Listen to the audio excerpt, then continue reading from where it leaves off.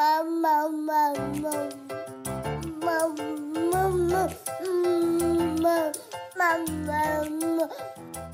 Laura Max Rose, mother of two, and you're listening to Look Ma No Hands, my candid dispatches from the front lines of motherhood. I ask the real, tough, honest questions on motherhood-related topics that we're all wanting to know more about, in hopes it will make everyone's journey fulfilling, easier, and more joyful. If you're not a mom, welcome. I want you to know how happy I am that you're listening and that these topics can be applied to any season of life. I'm grateful you're along for the ride. Welcome back to Look Ma No Hands. I am your host, Laura Max Rose, and I am joined today by another podcast host of the Motherkind podcast, all the way from the UK. Welcome to the show, Zoe Blaski. I'm so happy to have you. Oh, I'm happy to be here. Zoe is a friend of mine. We met 11 years ago. I was living in London and working for Turner Broadcasting on an internship through my college. And I've written about this many times, so perhaps you've read my story, but if you haven't, I essentially pulled a geographical. Life was very chaotic for me. I was in a very challenging relationship, and I decided going all the way across the pond would somehow make all of that a little easier. If you've ever done something like that before, you know it's usually quite the opposite, and for me, it definitely was. I was lucky enough that I was being paid minimum wage and could not afford therapy because I found my way into something that had been suggested to me for a very long time.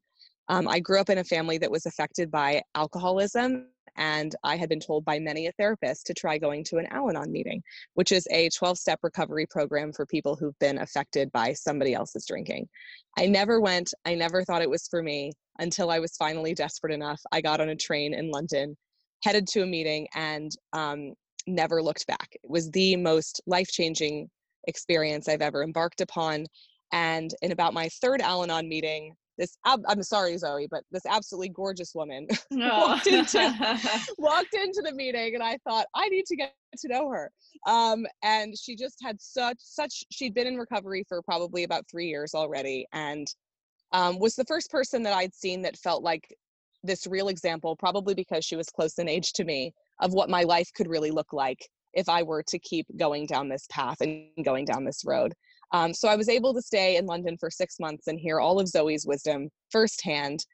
And later, as our lives moved on in different directions, I moved back to Boston and then to Houston. I rediscovered her and found that she had started #1 iTunes family podcast in London, the Motherkind podcast, after having her own child. She now has 2 kids. And she described starting that podcast because she wanted to start a conversation that she didn't hear being had. All of the conversations around motherhood were about wine o'clock and what type of gin to drink if you are having a hard time.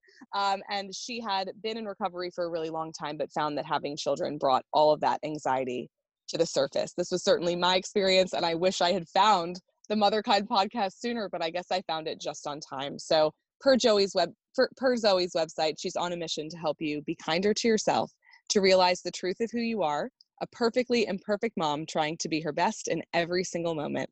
And she wants you to become your own best friend and find your joy for life again. Spending even just a minute on Zoe's Instagram is like heaven. It just feels incredible, and it's a wonderful tribute to letting go of the perfectionism that I think has burdened the modern mother. So Zoe, again, welcome. And I would love to hear from you what freedom from perfectionism really means in your life today. You talk a lot about it on your website, and you actually have a course that helps people find freedom from perfectionism. What is perfectionism, and what does that look like to be free from it?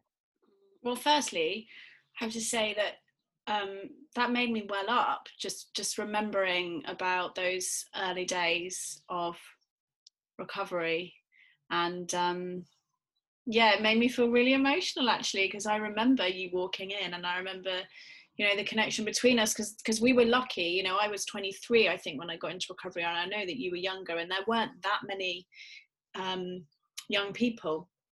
So it just really took me back. It really took me back, and I love thinking about those early days. So thank you for that. Of course. Yes. So perfectionism. Well, the reason that I talk about perfectionism so much is because I think being I call it being a modern mum, because I think being a mother in these times is more intense than arguably it has ever been, because we are living really fast lives, digitally enabled lives. Our parents, even a generation ago, did not have smartphones. They didn't have availability to this massive information and opinions and images, and literally within a nanosecond. Also, what I see is that so many mothers are living miles away from their extended family. Now that might be a good thing, right? Depending on the level of function that there's in that family. But I think what really is the hallmark of our generation of mothers is this kind of really high bar that we set ourselves, and a huge lack of support. So I kind of started to, with my recovery lens, thinking, well, what is it that I do and I can see other mothers doing that makes this much, much harder for ourselves?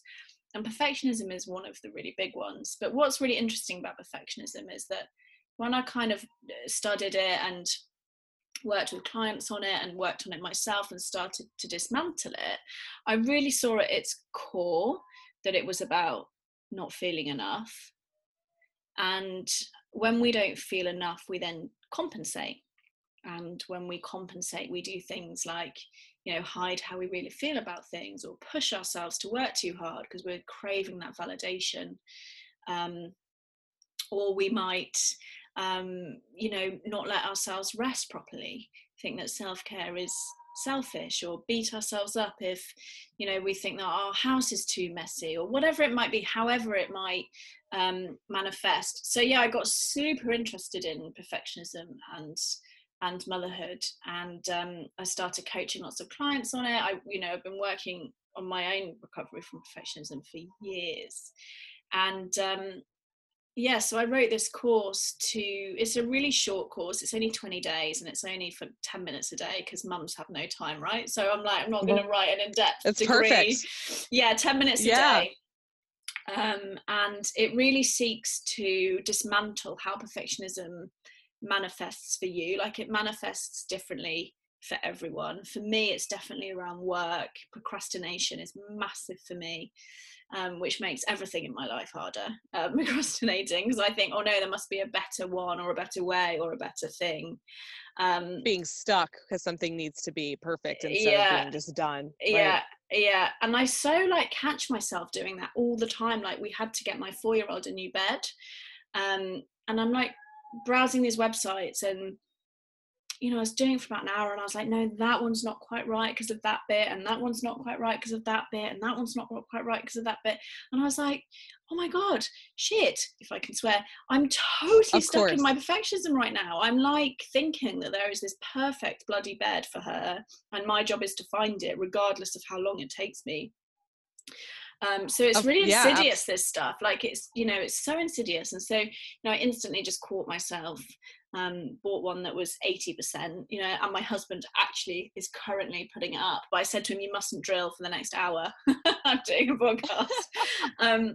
So it's really insidious. It's amazing how hard just like an hour of quiet in your house during a quarantine. It's like completely impossible. It's hard. Yeah, you'll probably hear, I can hear my 4-year-old singing, so you might hear that. I love it. Yeah, so I'm interested, how does perfectionism manifest for you? Well, yeah, I mean, I've been thinking about that as you've been talking, and I think when perfectionism started to rear its head in my life when I became a mother, I was always very aware of my perfectionism. I always called myself a recovering type A. When I got into recovery, I was very type A. Everything had to be perfect. I was top of my class. And there was a huge transition for me. Yeah, there was a huge transition for me from when I left college London, and then when I returned home, my grades actually really stayed the same, but the amount of time I spent studying and in the library and needing to just like overwork myself had drastically gone down, and I became way more just type B, and I was very, very proud of that. When I had a kid, it was very interesting. I was immediately triggered by all of the momstagramming that occurs when you have a newborn baby, and everything, like the baby is perfectly swaddled and the nursery looks perfect. And those are the photos that I was seeing of other moms. And my life looked nothing like that. I mean, we were living in a 2-bedroom apartment at the time. My husband was running for office. I was more exhausted than I'd ever been in my entire life. and nothing in my life picture perfect. And I wasn't able to really stop and be in the moment with my baby because I was thinking about, you know, the perfect baby wearer and like crib blanket or whatever it was that I needed her to have. And later on, I think it showed up as, and you talk about this a lot, which is something makes me want to like run out in the streets and tell everybody about your podcast because it's such an aha moment for me. You talk about this a lot. I got obsessively focused on parenting, but I forgot about parenting myself. Yes. So I had every parenting book in the entire world. I could tell any of my friends if they called me. I mean, I would get phone calls like, oh, my kid did this. You know, I blew up at her. What do I do? How do I handle it next time? I had like a script for every occasion, but I had completely forgotten why I was losing my patience in the first place and what was really going on with me, which was that I had forgotten to take care of myself and what that really looked like. I needed to be the perfect mom. And it's amazing how quickly that happened and how unable I was to see what it was taking away from my life. And you talk about like the culture around wine, which you have written about this. You're like, I'm not an alcoholic. I've had a very challenging relationship with alcohol throughout my life and decided 6 years ago to do a dry January, and it evolved into 6 years of sobriety for you because your life has just gotten better and better. So for me, I mean, it was very easy to fall into that. I mean, taking the edge off of this challenge to just have this perfectly clean house, all these things that you kind of actually associate with like 1950s America, but for some reason were completely taking over my life, having this perfectly clean house, having, you know, my kids just very well taken care of, and kind of forgetting about what it, not even, you know, on the outside, everything looked very good. I can take care of myself. I get dressed every morning. I do my hair. I do my makeup. I look well. But it was my passions and what brings me joy and being able to walk outside and without my makeup on and just feel like I'm good enough. And that, I have to tell you, the quarantine that we have had for the last 2 months has been such a huge gift. I mean, I really feel like my house is upside down right now. And I've come to see that like what really matters is these connections that I have with my husband, with our children.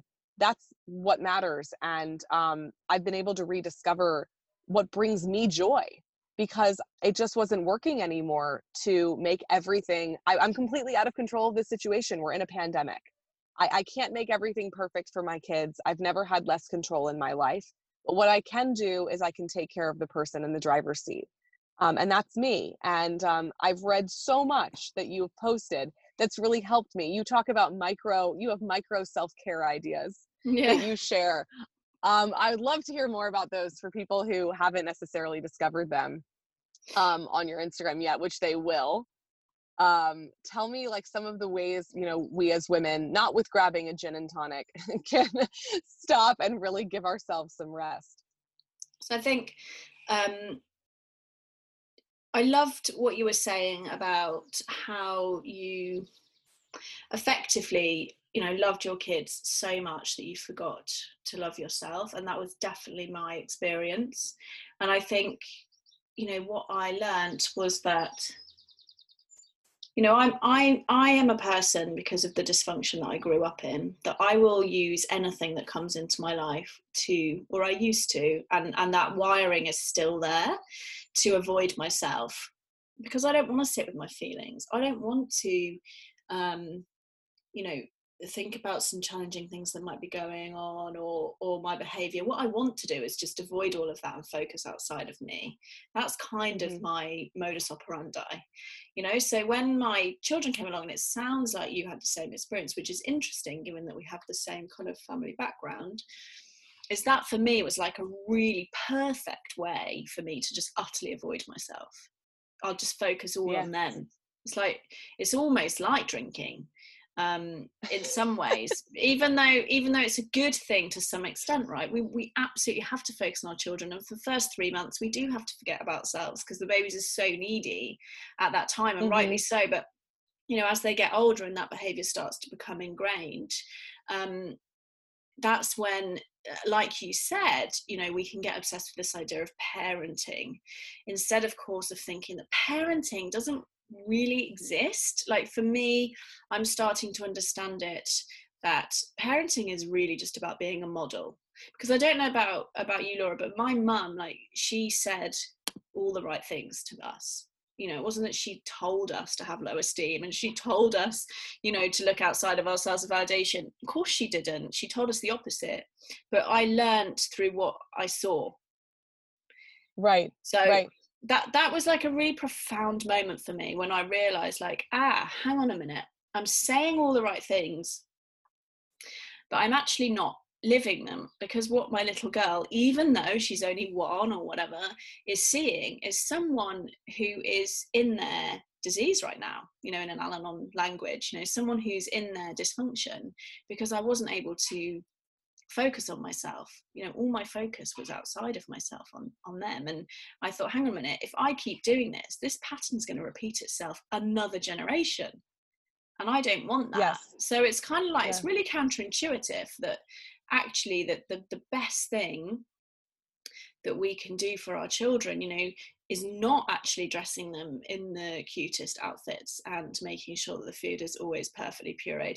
That's not the best thing to do for them. The best thing is to model what it looks like to be a fully alive, connected to our feelings, present woman, mother, human. Like, that is the best thing to do, because that is what my girls, your girls, anyone's children are learning from. They're like sponges, 0 to 7, all our beliefs about ourselves and the world are programmed. Of course we can reprogram ourselves, that's what you and I have done, but my kind of goal was like, actually I would love it if my girls could grow up with a sense of esteem, having watched what it looks like. You can't tell someone what esteem is. They have to see it, and then in a way, like, live in an environment where that's kind of bubbling in the air, rather than like criticism, or watching a mother, martyr herself, or watching a mother numb her feelings with alcohol, which is what, I saw growing up. So yeah, I mean, that was like such a light bulb moment for me. And that's kind of why I started Motherkind, because I was like, right, who's talking about this? And I only found one person, and that was Glennon Doyle, who you and I were just chatting about. And she had a blog called Mumistry, and she would talk about a lot of this stuff because she's also in recovery, and so would use the same language. But there was no one in the UK at all. There's no one talking about it. Maybe, which is amazing, because now, I mean, you've done 100 episodes, but you've really kind of like established there's sort of a community of people who are speaking this language, who are talking about motherhood in this way. But I think because you had your oldest around the time that I had mine, this was not a conversation that was being had about motherhood at all. No, it's and I really remember changed. finding Glennon. Yeah, it's really changed, and it's fascinating to me. I mean, that now I know, having kind of leapt into this, and I've read lots and lots of academic books and studies, and there were lots of psychologists and doctors of psychology talking about this stuff, but not in an accessible way. So it was kind of hidden in journals or in quite kind of therapy-led books, like adult children of dysfunctional parents, of emotionally unavailable parents, sorry. That's a great book, and that talks about a lot of what I'm talking about, but it wasn't in a kind of accessible way. And that's really what I wanted to do, was to think about, okay, well, how can I talk about this shift that I've come to see? I'm super passionate about the generational angle, simply because I can see this pattern down 7 generations of my female line. Well, you talk about the generational angle a lot. Yeah. So for anyone who maybe isn't familiar with that, let's talk a little bit about that. So you talk a lot about generational trauma. I've read that you posted once, you had a therapist tell you that healing one person can last 7 generations long in the thread, that's what healing one person can do. And you've also interviewed, I believe it was Mike, it's Mark Woolen, who did wrote the book about This Is Not Didn't Start With You. This didn't start with you. About generational trauma. So what is it that you know about that, and how as mothers in probably the most stressful pinnacle of our lives, we can we can pivot from what it is that we learned when we were growing up.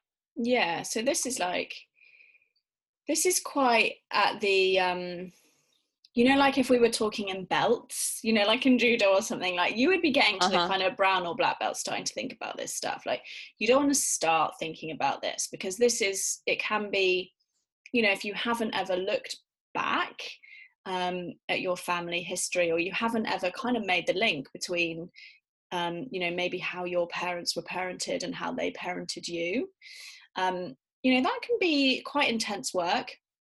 So it's an overwhelming place to start, definitely. Exactly. So I would always say, like, yeah, you don't want to necessarily, although everyone's different, like some people that might be just the catalyst they need. But the first thing I would say is kind of, this isn't necessarily, if you're dipping your toe into this kind of work or idea, you might want to think about you a bit more, and what it is that you're doing that you think you might want to change and why. But because I've been in recovery a long time, I'd done a lot of that work, and I got super interested in how I was parented. I got super interested in that, and the impact that had on me, particularly around emotional availability. And by that I mean the extent to which a parent can hold their own and someone else's feelings. I didn't have that.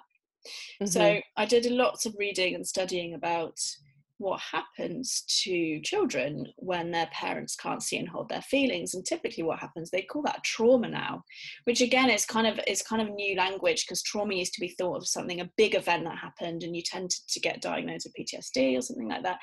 And there's this kind of new wave of thinking, about 10 years or so, this new way of thinking that trauma with a little t, it's sometimes called, which is where you didn't get seen or heard or validated. Yeah, so, I think a lot of people can identify with that, but they've never heard it being called trauma. So exactly. It's like, oh, well, nothing bad really happened to me. Exactly. So if we take feelings, because that's kind of like the most simple one that I can think about. So my mum's mum had trauma. She had trauma with a capital T. She was actually a foundling. She was dumped on the steps of a hospital in London when she was 2 days old. So that's kind of the first trauma. So she then had a mother who had her own challenges and dysfunctions, and wasn't able to teach my nan how to feel feelings, how to connect with herself, how to process emotion, how to use emotion as signposts in her life. So my nan became an overeater to numb her feelings, because if you're not taught what to do with feelings, they're petrifying, and why would you not try and run from them, right? Of course you would. Anyone would, and everyone does if they're not taught. Absolutely. So then she had my mum, and because my nan didn't know what to do with these feelings, when my mum would have a feeling, they would get shut down too. So then my mum, grew up to have her own big challenges, some of which landed me up, as we were talking about, in Al-Anon, and then my mum had me. So you can sort of kind of see, like, actually, isn't it interesting, like, how was I ever going to become someone? And this is just with talking about feelings. We could talk about this with any kind of behavior, but feelings is helpful because I think it's a more obvious one. How was I ever going to become someone who was able to feel their feelings? Because my nan had never learned it. My mum had never learned it. So I just got taught exactly the same thing, which is that when we have feelings, we shut them down. Now, clearly that was never said, but that's what I saw. So that's what I did. And as you were describing, at the start of the interview, you ran into work in order to avoid feelings. Me too. Like, I overworked, I overachieved. I would do anything to avoid myself because I couldn't. It felt too scary for me to sit with pain. I didn't know. I literally didn't know what to do. I had to learn that in Al-Anon and in therapy and other healing work that I've done. That's a new skill that I had to learn. Because I've now learned that new skill, I'm now passing that on to my daughters. So you could say there's like a chink in the chain. Does that make sense? There's like Absolutely. A chink in the chain now, because had I not done that work, I would have still been numbing. I'm pretty sure I would have, been drinking a bottle of wine every night to cope with motherhood. I definitely would still be overworking. I would probably be in a far more dysfunctional relationship than I find myself in, you know, and that's what my girls would be witnessing, and then they would be likely to repeat that. So well, it's almost motherhood like, is, go ahead, sorry. I was going to say, it's almost like language, like is another way that I find it useful. Like if you grew up in a house where you speak English, where your family around you was speaking English, chances are you're not going to suddenly start speaking fluent French. Chances are you're going to start speaking English. And if we think about emotions and behavior as a language, then of course, and that's what I love about this work and talking about this stuff, is it takes a lot of the judgment off of our parents, off of ourselves, because it's not our fault, it's not their fault, it's actually no one's fault, it is just the way it is. That's just the language that they got taught and the language that we picked up. But we can change the language if we choose to do the work, as we would call it, or choose to get interested in ourselves, or if we choose to get interested in personal development, or, you know, yoga even, or meditation, like many ways into the same thing, which is becoming more conscious of the language that you're speaking, to carry on the metaphor, you know, the language that you're speaking, and is it working for you, or do you want to change it? Do you want to learn a new one entirely, or do you just want to pick up a little bit of different words on the side? Does that make sense? So it's kind of like, it, for me, it just really takes the judgment off everything, but also is quite hopeful. And that's what's so amazing about this, is that we don't have to carry on the pain or the dysfunction or the sadness or the mental illness or whatever it is that might have been in your family. We don't have to, because our brains are neuroplastic, which means that we can literally rewire our brains through new behavior. They've shown that now. So I find that really exciting. But again, like, I just was like, no one's talking about this. I'm super passionate about this. I want to talk about it. So that's kind of, I'm talking about it more and more and more, because I think it's so fascinating. And I think it really helps as well, because when mothers become mothers, often I've noticed, a lot of resentment can bubble up to their mothers, and this kind of conversation, I think, really supports in taking away a lot of the blame and the judgment for how we might have been parented. Because I really think for me today, like, I have so much compassion for both my parents, because I know they were just doing the best with what they had. How could they have done any different? Yeah, I mean, motherhood is such a gateway into either being able to explore what you just discovered or being completely I mean, it is the biggest challenge that I think many people ever face, just as much as we love our children so enormously. I remember when my first child was born, just sobbing, like my hormones were dropping, and saying, you know, it feels like my heart is outside of my body and it's never going to go back in, and I want it to go back in. Like, I felt so vulnerable to the world around me, and it continually feels like my heart is outside of my body, but it reminded me so much of the way, you know, I thought that I had healed from so many of the things that had happened to me growing up, and then I looked at my own child and was just repeatedly reminded. I mean, you just talked about motherhood bringing up a lot of our resentments towards our own parents. I mean, yeah, like, watching these things happen with my own kid and remembering how I would have been treated in the same situation, when she drops something, when something breaks, remembering just being obliterated for these tiny mistakes and then handling them differently. And I think when that's constantly in your face, as a parent, which is what it is. I mean, kids are our greatest teachers, as you've said many times before. It's like, we can either run from it or we can run into it. And if we look at it, it's a tremendous opportunity to heal from the way that from our own pain, and to do things differently. And exactly. I mean, it's an extremely intense position to be in, and there's so much awareness, at least I know for me, that has come up since becoming a mom, things that I thought I had already either figured out or understood, and then there's a whole new wave of it, and you're seeing really how your behavior does affect a child. So that realization really is what kind of pushed me to get so into the parenting approach, and how can I do things differently than my parents did for me. And what I found was that I was still skipping myself. Yes, and the problem with that is that you pendulum. right? Yes, right. Oh So my gosh. you just go the Yes. other way. Like you might have had, an emotionally unavailable mother because she was in her pain, and then suddenly you're like, oh, I don't want that. And then suddenly, unconsciously, your too might be becoming emotionally unavailable because your head's in the book trying to make it perfect all the time.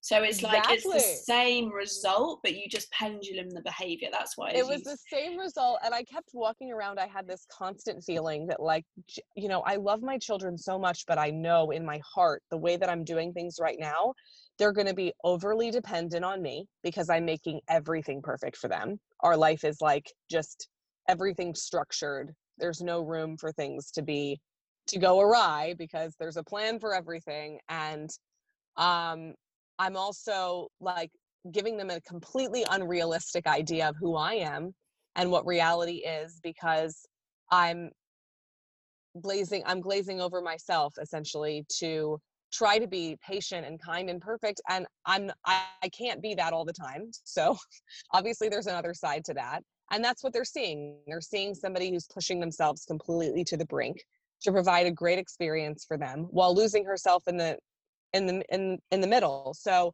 the idea of being a model and not a martyr, which is what you just interviewed Glennon Doyle about. If you haven't read Untamed, read it. It's amazing.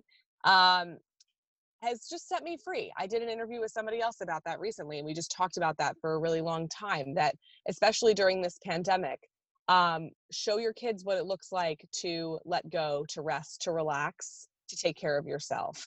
Like, give yourself all of the grace that you could possibly give someone during this time so that they see what it looks like to really love yourself when things are hard. yeah. And that's what our kids need. And what a gift that is. What a gift that's like the best parenting tool we have. Yeah, right? exactly. And also, when we do that, it's like a triple win, right? I sometimes call it a triple win because the first thing that happens is that you are modeling what it looks like to love yourself. So surprise, surprise, your children are then have the opportunity, there's no guarantees, they have the opportunity to then do that too for themselves. Right. The second thing is when we say things to our children like, you've had such a busy day, why don't you sit down and we'll read a book, or, let's put a movie on, let yourself rest, you've had a busy day. But they see us having a busy day, pushing. Actually, what that does, like from a therapeutic angle, which is fascinating, is it actually can break the trust on a small level, because it's like, well, you're telling me that I need to do this, but I'm not seeing you do it. And this is all subconscious, of course. Oh, that's so powerful. Yeah. And I don't know if you had that. I had that a lot growing up. Like, oh, you're so beautiful. You can do anything you want exactly. with your life. And I'd be like, and but hang on a minute, you look like you hate yourself, and I can kind of see that you're dying on the inside, but you're saying this to me. That actually can, I know my experience of that was that I felt really unsafe, because I felt like I couldn't trust can I myself. trust what you say? Exactly. Right. Therefore, can I trust myself? So that's the kind of second win, which is like when we're congruent, when we say like rest is important in our house. We don't say rest is and we're important all resting for you. Rest is you. important for you, or eating well is important for you, but me, I'm going to stuff my face with these chocolates. And clearly doing that like a few times a week is not a problem. Like, this is real life. But when we're doing that constantly about everything, it really can like break the trust and the connection, and it's really confusing for children if there's incongruence. So I kind of think about like, what are the values in our household, not how am I parenting. Like, okay, rest is important, how am I resting? Play is important, how am I playing? Like, esteem is important, what am I doing? Joy is important, connection is important. So I kind of don't tell the girls like what to do per se. These are on big things, like clearly I'm like, you need to go to bed now, like we're not boundaryless, but I think it's easier because they see that Guy and I are doing and living what we say is important for them. So that's the kind of second win. And the third win is, of course, that I totally believe this, that you are a better parent when you are giving even 10% of your time and energy to yourself, even 10%. So if we think, you know, a 15-hour day, which is the kind of average parenting day, 10% of that would be like an hour and a half for you. And it sounds like nothing, but how many mums give themselves an hour and a half? Like very None. few. I hear like Very 10 few. minutes. I mean, I hear people saying like, oh, I had 5 minutes to like, I'm like 5 and minutes. That's 10% of your time and energy for you. It's nothing. And if someone even said, oh, I'll give you 10%, I'd be like, well, that's not much, right? If Guy said to me, my husband said to me, I'll give you 10% of my time, I'd be like, oh, but we don't even do that for ourselves. So an hour and a half. I like that. So again, like, what are we telling ourselves about ourselves?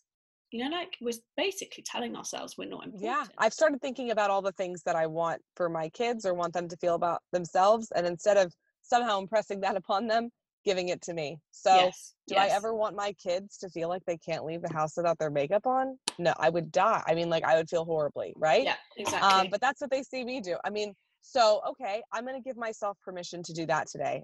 Those are the things that I'm going to do. I'm going to give myself permission to rest when I'm tired, have a snack when I'm hungry, take time to be with my friends when I've had, you know, a long day at work or school or whatever it is.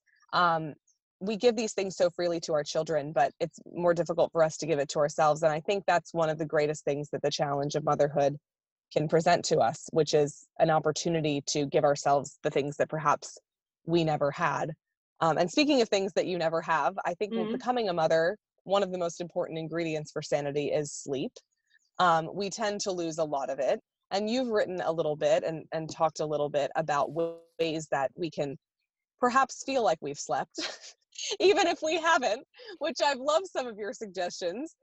You talk about, like, you know, putting your legs up the wall. And I think it was like yoga nidra, like several minutes of this can equate to several hours of sleep. Yeah. If you want to talk about some of those things, because I know you have a 6-month-old at home right now. So sleep is scarce. And I remember those days. And I remember how challenging it was for me and how little conversation there was about it. It was all like, just have 4 cups of coffee and go, and like put your hair up in a bun and figure it out. And there was rarely a conversation about how much a lack of sleep can really affect us mentally. Yeah, so a lack of sleep changes the way that your brain works. And you know, it's so interesting because there have been amazing books written about sleep. Like there's a really famous one called Why We Sleep by Matthew Walker. And it's just interesting to me that that kind of link hasn't really been made on the level that I think it should, between what it does to mothers, particularly new mothers. So when we have a lack of sleep, our brain chemistry changes. Now, I am not a doctor of, you know, neurology. This is my kind of layman's understanding of it that really helps me. Is that our prefrontal cortex, which is responsible for managing our emotions, that gets downgraded. And the part of our brains responsible for emotions gets upgraded. So basically, your control center, which normally, when you want to freak out, would be the releasing some hormones to help you calm down, that stops working in the same way. So you're essentially, what this means is that you're on the edge.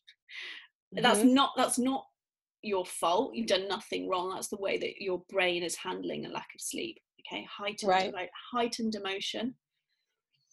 So what I really kind of talk about, and I need to hear myself at the moment, is like, when you experience, and it is probably a when rather than an if, like sleep deprivation, and the next day you just feel like bursting into tears, that is not because you need a new husband and a new life and a new, you know, whatever, or, you know, you might be single and you just think, if I had a partner, or you might have a partner and think, I need to get a divorce.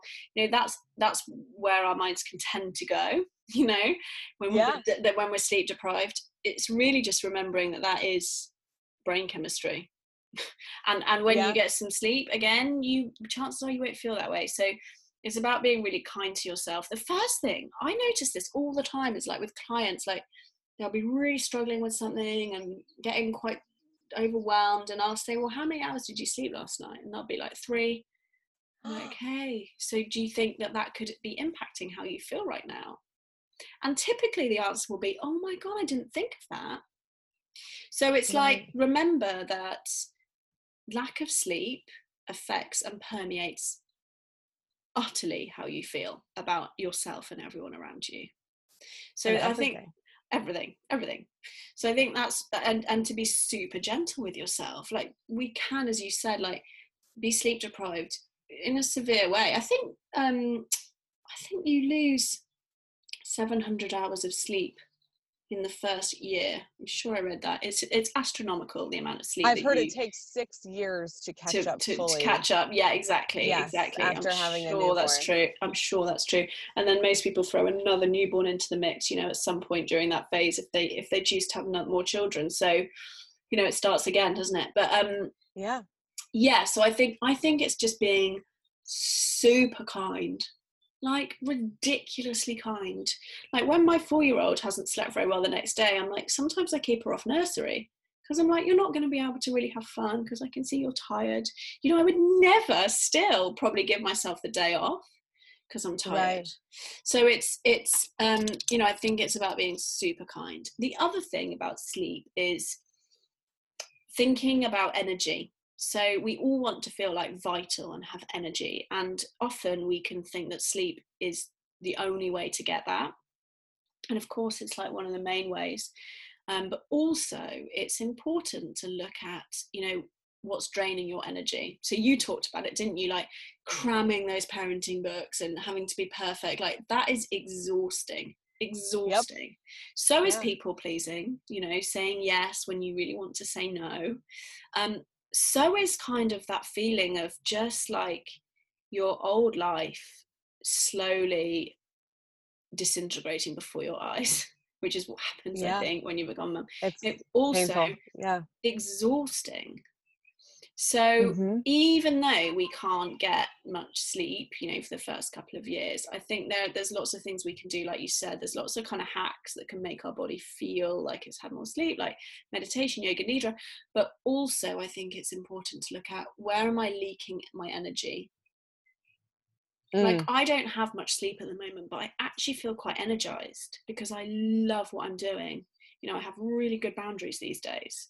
I don't do anything that I don't want to do.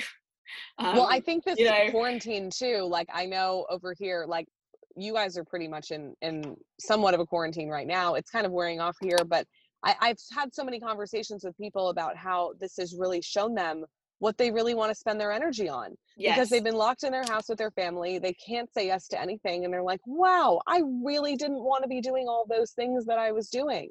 Yeah, exactly. And they were taking up so much of my energy. So and time and energy, and time is such a precious resource. It's the one resource we can't ever get back, and it's just so it's so freeing, isn't it, to be able to get some healing from perfectionism and people pleasing in particular, to be able to have the confidence to go, do you know, this is how, just for right now, I want to live my life. Or this is how I want my house to look. And you can come over and it's going to look messy, and I'm not going to judge myself for that. That is so freeing and energy giving, or ending friendships, or leaving that mum WhatsApp group that literally like drains your energy. The best feeling. Leaving we have Facebook groups like here, like there's mom WhatsApp group, Facebook groups, but I'm just like, never again. Get me out. Do not invite me. Some people find them really uplifting and energy giving. That is fantastic. But if you don't, like, get out of them. Leave the WhatsApp group. It's like, your energy is such a precious resource as a mum. It's anyone, yes, particularly as a mum, because you've got to share it with other humans, and you've got to look after them. And so it's thinking, how can I protect my energy? So think of it as like a balance sheet, how can I make sure that there aren't too many things on the negative side draining it, and what can I do to kind of put some into the plus column? Like, what gives me energy? Is it actually, going for a walk on my own gives me energy, or does that drain energy from you if you're an extrovert? Or is it phoning friends that gives you energy, or does that drain energy from you? It's just this self-awareness and starting to think about, what is going to help me feel more kind of vital during these really exhausting and intense, early motherhood years, early parenthood years. Well, it's funny because if I think of the one thing that I care about outside of my family more than anything, it's my podcast. I love it. It's my favorite. It's the thing I've always wanted to do. I was struggling to really turn it into what I wanted to turn it into before we were all quarantined in our houses. And then we got quarantined and I was like, oh no, how am I going to make this work when I don't have my studio? I was recording it in a podcast studio. I'm not gonna be able to meet with people face to face. Like it's gonna be, and it's so funny. I immediately started recording like 4 times more often than I usually do. Yeah. Really talking to people that I've really wanted to talk to for a very long time. Because when I had no time at all, I took whatever time that I had to make room for what really, really mattered to me. And that was it. Like that was the thing that mattered the most to me. And I was going to find a way to make time for it. And I'm not making time for anything that doesn't really, really matter to me anymore. And that's something that I want to carry with me going forward. And I've heard so many people talk about wanting to carry that with them, just really having this way to reprioritize what matters, and that making me so much more available for the things that do, like my children, like my family. So you recently recorded your 100th episode I did. of your podcast. Congratulations. And you shared a post you shared a post talking about the episode, which was all about what you've learned over the past 100 episodes of the Motherkind podcast. And one of the things that you shared is that fear is an ever constant companion of a life well lived. Yes, I've come to learn that. I didn't used to know that. I didn't used to I love know it. that. Well, I thought that so I wanted true. to be fearless. Well, I thought the goal was to be like fearless. And I didn't really understand that actually if feeling you the fear and doing it anyway. Yeah, or and if you live a life that is expansive, fear is always going to be there because you're always doing something new, trying something new, pushing the boundary. And fear kind of comes with that. It's like, it's just part of the package. Yeah, it is part of the package. Absolutely. So my last question to you, and I could honestly stay on this phone call all day. You 6 years ago, and you've talked about this, and we brought it up briefly during this interview. You wrote a blog post about how you embarked upon a dry January. You're not drinking in the month of January. That exists in the US as well. And you just never stopped. And you still aren't drinking today. And you talked about how becoming a mother, there was a lot of discussion and a lot of just cultural references to using alcohol as a sort of aid to making motherhood easier. I have certainly more than been there. And I found very recently that it's honestly makes everything in my life more challenging, and it really disrupts my sleep. So there's a double whammy. Tell me more about what that looks like, just for me and anyone listening. I think that there's so many strong associations with using alcohol as a coping tool in motherhood that we actually don't even realize that there are examples outside of that. So I know a question that you've probably gotten asked before is, okay, you're not having a glass of wine to take the edge off at night. What are you doing? What are the things that really help you feel like you can handle the day? And more than that, what has 6 years of sobriety lent you in terms of just being able to have the life that you really want and the life that you find yourself living today? I think the idea of taking the edge off. Now, I genuinely, I don't have that feeling when I put the kids to bed. I feel tired, sure. I might feel stressed, but because I live by these principles, right, which is that I have a deep trust in life. So if I had a really, really shit day and it all went to shit, I kind of trust that it was meant to be that way and that there's something for me to learn, or I had to have that shit day for, maybe, there's a behavior that I need to look at, or, I don't think, oh my God, that was such a shit day, I need to numb from it. Can I say something about that actually really quickly? Because if this is something that you're considering for any reason, that feeling of taking the edge off with a glass of wine, it perpetuates itself. And I found this by my own life experiment. So I didn't used to feel like I needed to take the edge off of anything either. And I started taking the edge off, which made me feel every day like I was looking forward to taking that edge off. And after about a week or two of not drinking, there was no more edge. It Yes. goes away. Yes, and it makes you alcohol. My experience with alcohol, everyone is different. Like I would never tell a mum to stop drinking. I will just share my experience. Is that alcohol made me edgier. Yes. Alcohol made me anxious. It brought up my overthinking, analytical, crazy head would go bonkers with a glass of wine, and I would start analysing every conversation I had at the playgroup. Did that mum think that I was mean because we chatted but I didn't go and say bye? Like my mind would just so relate. Yes, my mind would just go nuts. Like you know, and so I knew that about my mind when I became a mum. Like I knew, because I you know, I was sober before I was a mother, so I thought, there's no way that I'm gonna start drinking now, because I can imagine what a ridiculous state I would get in, and then I would need the alcohol.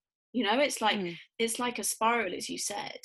It's so I think that's. But what we don't realize is that, like, just for anyone out there, I mean, like, what I think we don't realize, and what I certainly didn't realize, is that it becomes like it becomes difficult to imagine how you can, quote, get through that bedtime hour without having a glass of wine to look forward to.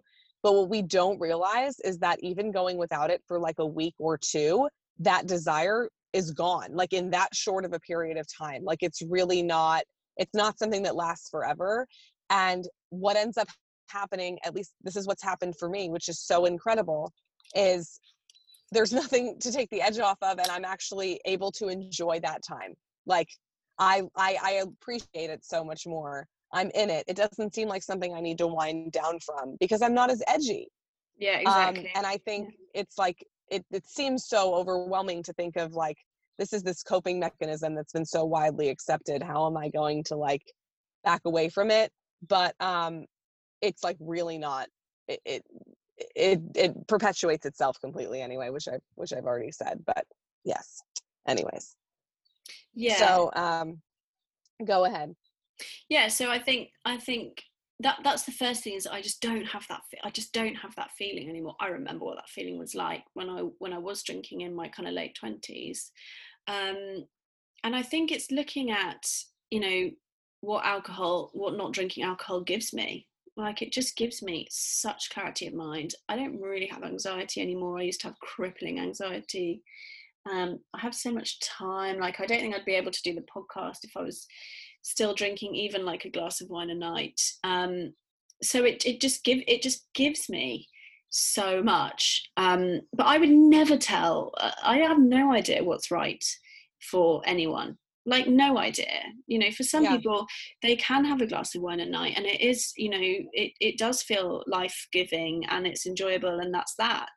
And who am I to judge? And I think everyone finds their way with this stuff at the time is when the time is right. That was my experience. I kind of knew that I wanted to stop drinking for years before I did. Yes, I had that same experience. Yeah, and I also years, have the same and experience of, like, feeling like this is not something that I necessarily think everyone. I think that there are tons of people out there who have glasses of wine and they're fine. Yeah, exactly. Like, exactly. And I get, Yeah, exactly. For me, it I sort of thought to myself, when I was thinking, okay, so I've done this month off alcohol, should I go back? And I was like, did it make any area of my life better? And I thought, well, it kind of made socializing not better, but easier. It definitely didn't make it better, actually, because I would go into chronic overthinking when I would leave a social engagement, having had a drink, as I was describing, like hypervigilant observation of what everyone thought of me, and I'd become really egocentric, and it was horrible, but it made it easier in some ways. Joining in, you kind of get that instant bonding especially with a new group of mums. Let's share a bottle of wine. It made it easier to connect, even though it's not really connection, I don't think. But other than that, I was like, no, nothing else. It made nothing else in my life better. So I was thinking, why would I then start again?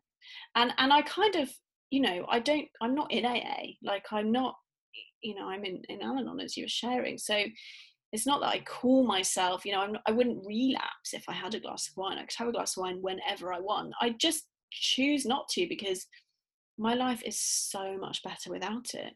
It's so much better without it. And I think it made it easier because 3 years ago, so I hadn't drunk for 3 years. And then 3 years ago, Guy, my husband, he kind of was like, I don't want to drink either. And I think just watching me stand in that confident space, and it's given me a confidence. Like, I didn't used to be able to go to a dinner party or even like a work thing without clutching onto a glass of wine as a crutch. And now I don't have that crutch. And so it kind of forced me, like, I'm super confident now. Like, I can walk into pretty much anything, anywhere, and be fine. And because I've trained myself, I've taught myself that I don't need that crutch, and I'm interesting and I have things to say. And, so the confidence that it's given me, it's kind of incredible. And also, because I grew up where alcohol was abused, I didn't really want to have alcohol around in our house, even in a really functional way. I just didn't. I have no problem with people drinking around me or anything like that, but I just didn't really want my girls to see me drunk or having multiple glasses of wine at the end of the day, or it's just something I did not want in my life. And it's been the right decision for me and for our family. And I love it. I have to say, I absolutely love it. But it's so long now that it's kind of I just don't think about it now, if I'm honest. It's just not a thing. Like subconscious. It's just not a thing. Like, I never think about it ever. Yeah. Oh, it's amazing. Oh, you're such an inspiration, Zoe. Like, I'm so happy to have gotten to talk to you. And I just love, if you're listening to this right now, go hop on over and listen to the Motherkind podcast, because thank you. So many beautiful interviews. And you can visit Zoe online, motherkind.co. You can take her course on perfectionism. Yeah. And you even offer one-to-one coaching as well. Yeah, I right now I don't. I've got a really long wait list. But I'm going to be doing some group. I'm going to be doing some group coaching and some more online courses. And so, if someone joins the mailing list, then they'll get to hear about all of that. Wonderful. Thank you for joining us, Zoe, and thank you all for listening. Again, I am your host, Laura Max Rose. You've been listening to Look Ma No Hands, and I look forward to joining you again next time. Thank you for joining me for another episode of Look Ma No Hands. I'm Laura Max Rose, and you can follow me on Instagram at Laura Max Rose to stay up to date on upcoming episodes and the behind the scenes of my life with my own 2 daughters. If you like this episode and are enjoying Look Ma No Hands, the best way you can help me spread the word is to leave a review on Apple Podcast. This is the single best way to help me reach a larger audience and share these conversations with everyone who needs to hear them. If you love something you just heard, you can also take a screenshot of the episode and share it on social media. There might be someone you know who needs to hear what you just heard, and that's another great way to make sure they do. Thank you for joining me every week. I'm grateful for each and every one of you. More next time.